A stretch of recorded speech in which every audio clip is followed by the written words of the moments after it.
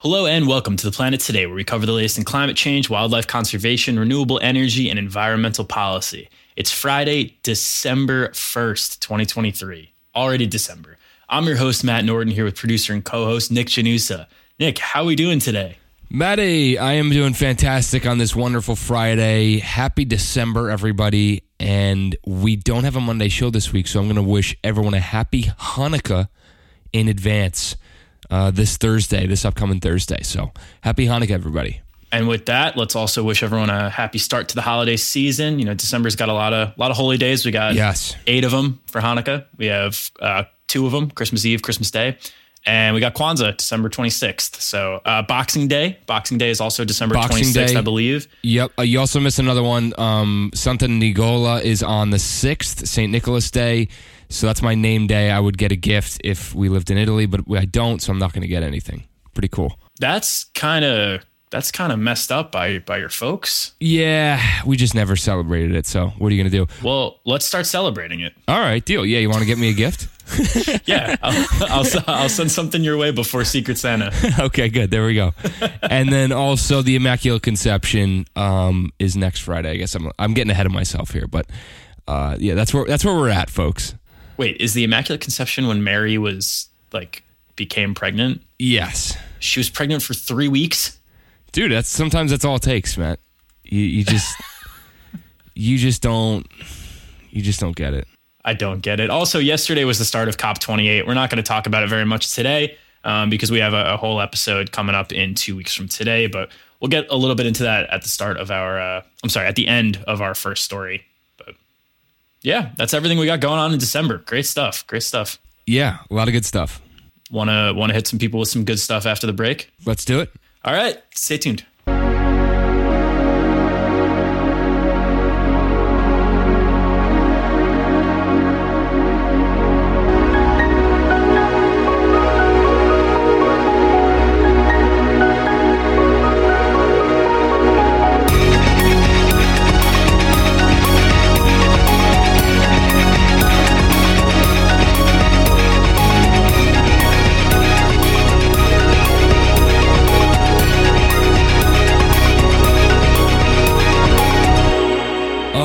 We have a quick correction before we get into our quick hits for the day. The Immaculate Conception actually referred to the day that the Virgin Mary herself was conceived, not that Jesus' conception was on December 8th by the Virgin Mary. So I had to clear that up. Just some simple housekeeping we had to get to before we got into the show. But let's actually get into it now. Let's get right into it. It's time for our quick hits now. The first one is by Delgar Erdnasana of the New York Times, who writes, "Health risks linked to climate change are getting worse. Experts warn." Let me preface this by saying this is the wrong way to look at this almost, because it sucks that this is something we're reading about. But I love reading stories about this because in grad school, one of the things that I really loved focusing on was this link between climate change and human health, and how switching to renewable energy and fixing the whole air pollution every single time we power anything, how that all kind of ties together. So I love to see people who are a lot smarter than me and can explain things a lot more succinctly than I can actually doing that and letting me read about it. So a team of 114 international researchers found that climate change continues to worsen public health and increase global mortality rates. The report, known as the 2023 Lancet Countdown, found that more people are now exposed to extreme heat, with older people and infants now exposed to twice as many heat waves days than they did from 1986 to 2005. Heat-related deaths have increased by 85% since the 1990s. Productivity decreases due to heat have resulted in roughly $863 billion in losses worldwide, and an estimated 127 million more people experience food insecurity linked to heat waves and droughts compared to 1981 to 2010. The Times article that we linked in your show notes says that this new data can help fill a gap for federal policymakers, but would likely require more research on real health outcomes. This report mostly measures exposures. The Lancet Countdown also included projections this year for the first time ever, and said if global temperatures reach 2 degrees Celsius higher than pre-industrial levels, the number of heat-related deaths will increase by 370% by 2050. Yeah, so pretty important that we, fight this whole climate change thing that we've been doing the show on for 3 years. This is also really important because unless we drastically, and I mean drastically, decrease our fossil fuel usage, 2 degrees of warming is becoming more and more likely. Reducing our reliance on fossil fuels won't just address global warming, but it will decrease deaths related to air pollution, which have already decreased 15% since 2005. And this article says that that is mostly because of less coal pollution. You know, if we stop burning more coal, we stop burning more gas, we stop burning fossil fuels in general, the entire air quality around the world is going to improve. And with that, we're going to have a lot less pollution-related impacts from public health. That goes along with, decreasing our emissions means that not right away, because these greenhouse gases hang out in the atmosphere for a long time, but eventually we'll start to see temperatures decrease again. And with that, heat-related deaths will decrease as well. Yeah, and this is something we talk about all the time, how climate change is going to affect, our health on this earth, how we're going to be in contact with all different new species, and how animals will be in contact with all other new species and all this stuff. But we forget all the time about how simple it is, like just heat alone. Yeah. Heat, and then mixing with pollution, which are together more powerful and more destructive than just one on its own. So yeah, this is a major, major issue, and something that we always talk about on the show, but something it needs to be addressed. So yeah, and I think something you're kind of alluding to there is we do talk about it a lot, and we still don't talk about it enough. Yeah, right. It's something that everyone is facing all the time now, and it's easy for us in a wealthy nation, in 2 places with pretty good energy systems, to say, oh, it's super hot outside today. I'm going to turn my air on. I'm going to turn my ceiling fan on. Yeah. Not everyone can do that. Not everyone can afford to do that. And even within, where I live, where you live, there are people that can't afford to do that. There are people who are struggling to live paycheck to paycheck who can't afford to turn their air on sometimes. Absolutely. We think of air conditioning as this luxury, right? It's something that makes things better, but it's starting to become more and more of a necessity when you see more places experience extreme heat all the time. I think, was it on Wednesday of this week? NPR's Up First was talking about just how hot everything is getting. And the U.S. Southeast is supposed to experience 35 extra days of 95-degree days throughout the year if we don't limit global warming to 1.5 degrees Celsius. And wow. I'm going off memory there. I didn't take notes on the podcast that I was listening to as I was making breakfast, but it's something along those lines. You're not a psychopath. Yeah, maybe. But it's something along those lines where, it's going to get really hot and people are going to get sick. People are going to die because of it. So heat isn't necessarily something that we always think of when we think of the major problems with climate change. We think of drought, we think of sea level rise, we think of flooding, we think of worsening storms. But even just heat, without it leading to heat waves, without it leading to heat domes, without it leading to drought, heat in general puts a strain on people, puts a strain on our energy systems, it puts a strain on just our way of life. Yeah, absolutely. So closing point here, some bad news about all this is that it's even more relevant right now than we would like it to be, as it appears that the planet briefly went over 2 degrees Celsius of warming on November 18th and November 19th for the first time. The good news is this report that came out is likely to be discussed at COP28, which, like we mentioned at the top of the show, began yesterday. By the time you're listening, we are going to cover it in full 2 weeks from today on December 15th. The only point I want to make right now, because I think it's kind of pressing, most of our listenership is based in the US, President Biden is not going to COP28. And if you're not as well versed on this sort of thing, it's not, what you do for your day job or your podcasting hobby, you might think that's awful that he's not there. Here's where I'm going to tell you, don't worry. We're sending John Kerry, who was the chief negotiator during the Paris Agreement for the U.S. John Kerry's job as U.S. climate envoy is to be the top climate policy negotiator in the country. Who better to go serve the U.S. at COP28 than the person whose literal job it is to be that guy? So yes, I would love if Joe Biden was there, because it's important for the president to show that he cares about this, that this is a priority for him. But I think if we're talking about who is the most qualified, who is going to do the best job there, I'm sending in John Kerry, and I'm glad that John Kerry is the one that's there. Yeah. No, absolutely agree. No better man for the job. Let Kerry cook. That sounds like an old football player's name, like a quarterback from like the 90s, Kerry Cook. It does. All right, let's get into our next story from CNN's Mary Gilbert, who writes, microplastics could trigger cloud formation and affect the weather. New study suggests. We've covered microplastics quite a bit on the show and how they're found in clouds, in the deepest depths of our oceans, on the summit of Mount Everest. And now CNN's meteorology team is reporting that microplastics are able to influence the weather. A majority of cloud samples taken from a mountaintop in China were found to contain microplastics, which could play a role in the actual cloud formation. Gilbert writes that clouds are responsible for producing rain and snow, blocking sunlight, and keeping temperatures cooler. Normally, clouds form by water vapor turning into water droplets and eventually water. Vapor becomes droplets by interacting with dust, ash, or salt. This new study says microplastics can also form these droplets.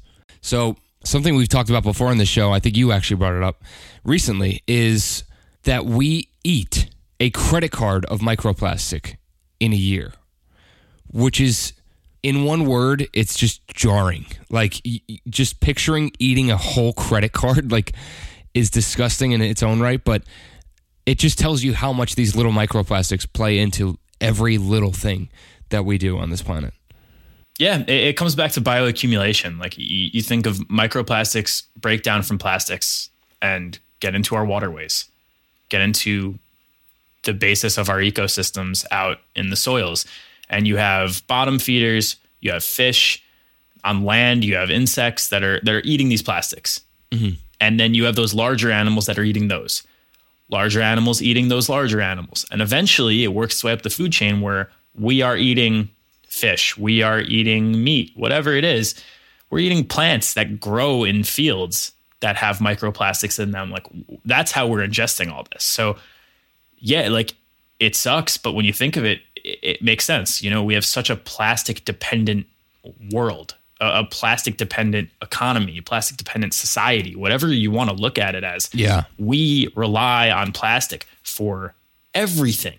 And because of that, like, we are facing the fallout. And I wonder if plastic is the thing that, you know, sometimes we'll talk to our parents, and I'm using this as like, not just me and you, like listeners as well. I'm sure we've all had that conversation where you talk to your parents and you're like, why'd you do this? And you're like, you know, I don't know. Everyone did, and we just didn't know any better. Like, I wonder if plastics are the thing that we're all going to look back on and be like, we had glass, we had aluminum, we had things that were better. Right. Why? Like, just because it's cheaper and easier to produce, like, did we not know any better, or did we really just sacrifice it all to the dollar? I don't know. You know, and I just wonder if this is going to be that thing we all look back on one day. Like, really wish we didn't just dive headfirst into the whole plastic everything. Yeah, seriously. All right. So no environmental policy roundup this week for two reasons. One, we're going to do an entire episode on environmental policy in 2 weeks when we cover COP28.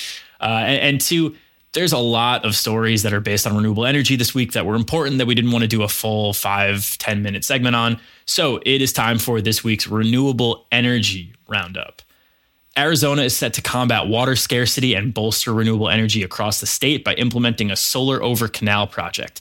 The project will be a collaboration between the Gila River Indian community, the U.S. Army Corps of Engineers, and the Arizona Department of Water Resources. The 1,000 feet of solar panels in phase 1 are going to act as a barrier to prevent water evaporation while producing clean electricity for the state.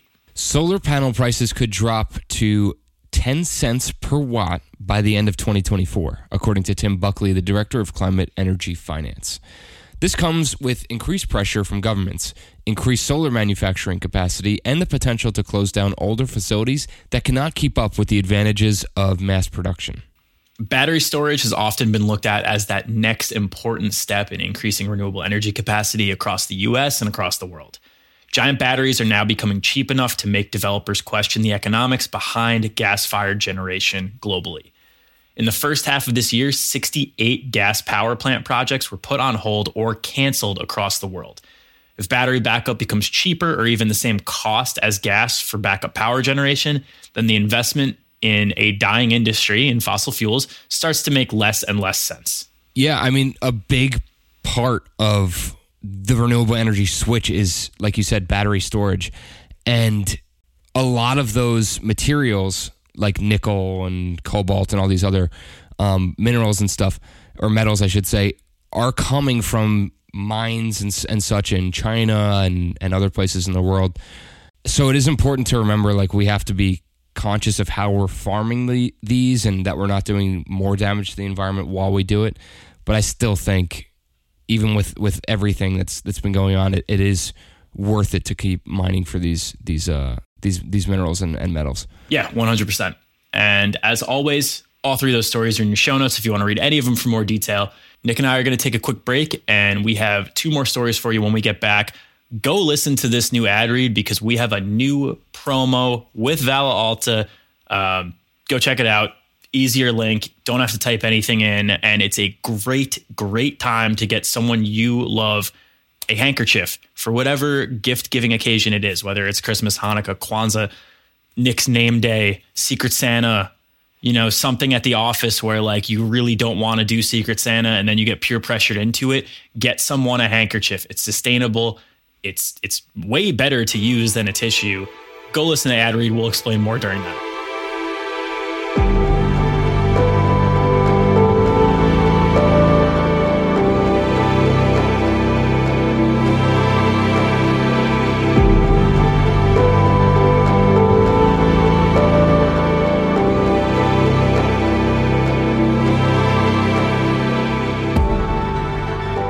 Today's episode of The Planet Today is brought to you by Vala Alta.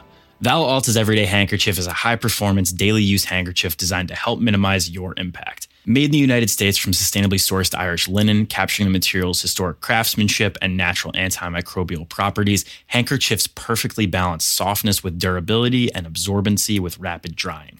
Ideal for functional use in all settings, from the outdoors to routine encounters, their small and lightweight design makes one a must-carry for wherever life takes you. Build your own bundles from limited edition colors at valaalta.co/TPT for 15% off. That's VALAALTA.co/TPT.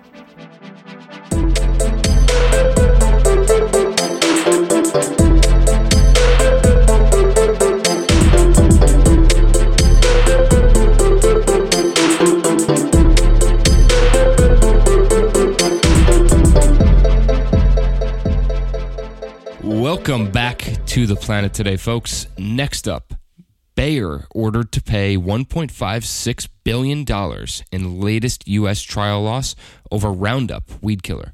From Tom Halls of Reuters. A judge in Missouri ruled that Bayer must pay $1.56 billion to four plaintiffs claiming that their use of Monsanto Roundup weed killer causes injuries, which include cancer. The judge found that Bayer was liable for negligence, design defects, and failing to warn plaintiffs of the dangers of using Roundup. While the damages could be reduced on appeals, this is now the fourth time in a row that Bayer has been taken to court and found liable. Bayer maintains that it has decades of studies showing that Roundup and its active ingredient, glyphosate, are safe for human use.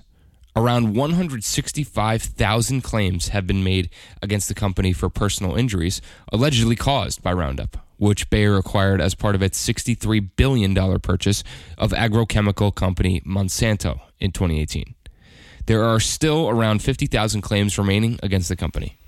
So what's interesting here is like we've known about the damages of Monsanto Roundup for years, and I don't want to harbor too much on this. Like, all I'm going to say is right now, this is a win for the good guys. This is a win for the four consecutive cases, but it would be a lot better if instead of paying out $1.56 billion in damages, which is deserved. Yeah. Like, the people who are getting paid out this deserve to get paid out for this because of what they have been through by using a material that was basically broadcasted as safe and, good to use on your lawn. Bayer knew, Monsanto knew. Yeah. And what I was getting at before I started that little tangent is like, it would be way better if people just did the right thing, right? If you didn't have to get paid out for getting cancer. Like, personally, I would rather not get cancer than get paid more than whatever my cancer treatment cost. Yeah. Like, it's just, it's not the right way to look at this. It's like, well, yeah, they did something really wrong, but they paid for it. They made up for it. Like, is it fair? No. Is it justice? No. Is it like the bare minimum that they could do? Probably.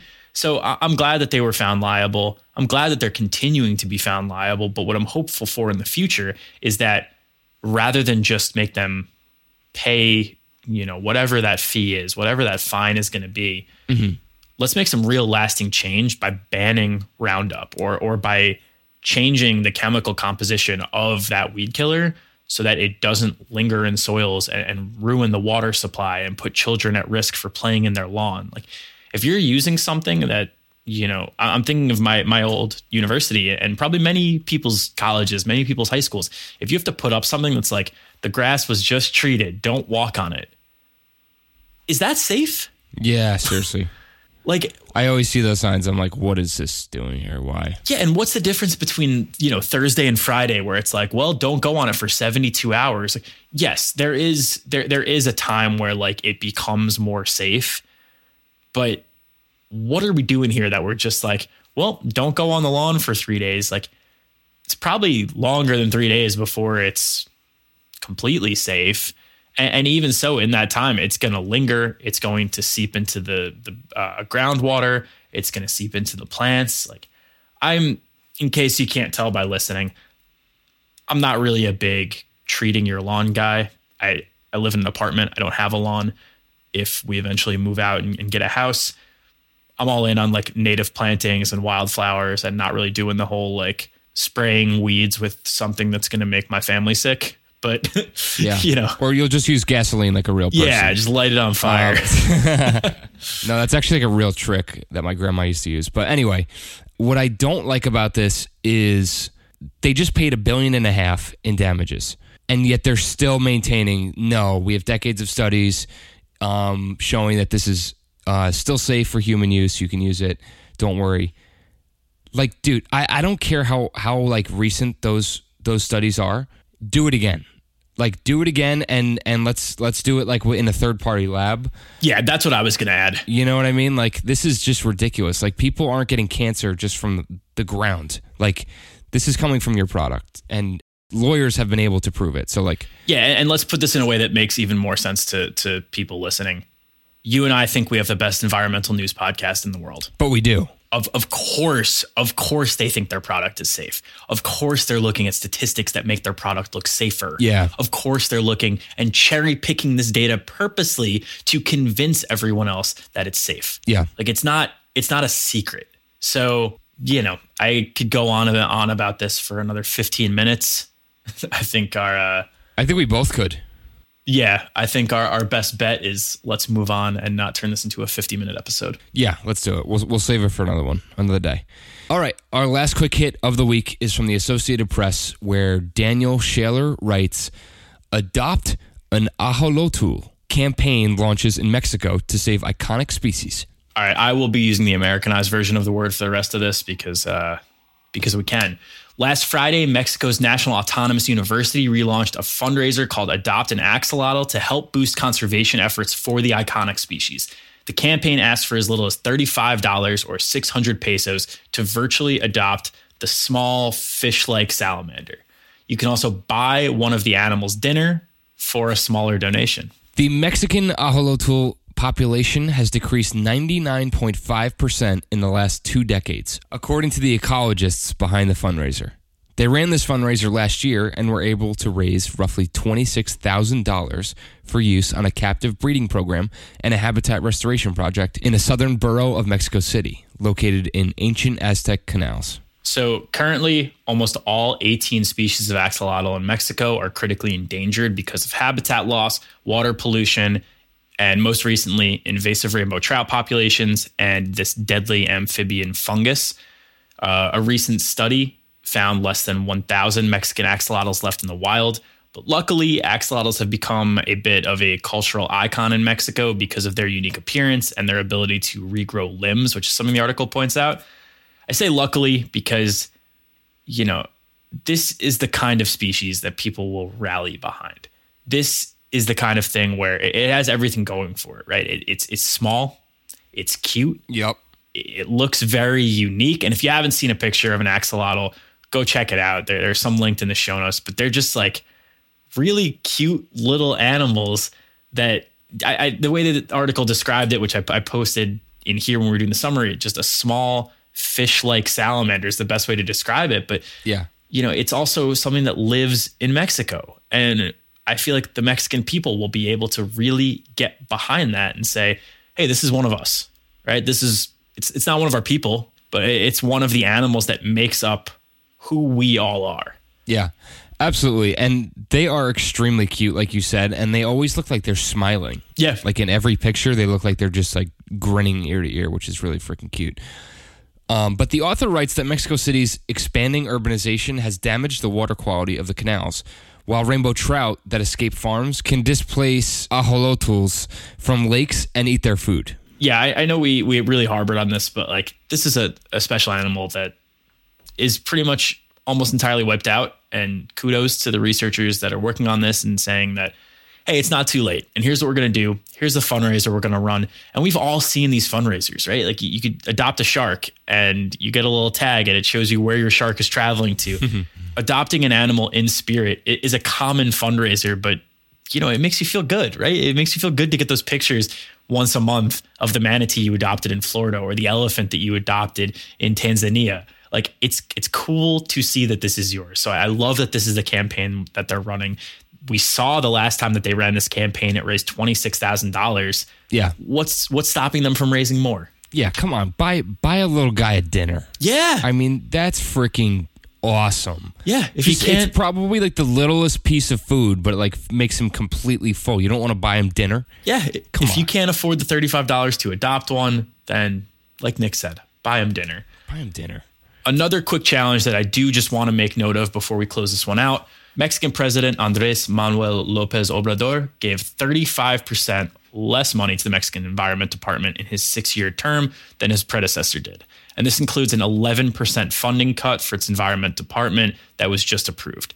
If you are so inclined to help try to save the axolotls, which I would just describe as silly little guys, go hit the link in your show notes. Yeah, for sure. Check that out. Buy him dinner. Like I said, it's a simple gesture. The summary of today's show is buy an axolotl dinner and let John Kerry cook. That is it for this week's TPT. We'll be back next Friday for another episode. But until then, go give the show a 5-star rating and review wherever you can. Follow our socials at Planet Today Pod. Nick Janusa produces our show and makes all the music you hear throughout. Nick, where can people bump your tunes all holiday season long? You can bump them at soundcloud.com/BudlinCape, and that is BUDLYNCAPE. Go check me out, y'all. Our logo is made by Kaylee Vietz. Have a great weekend, everyone. We'll catch you right here next Friday. Peace.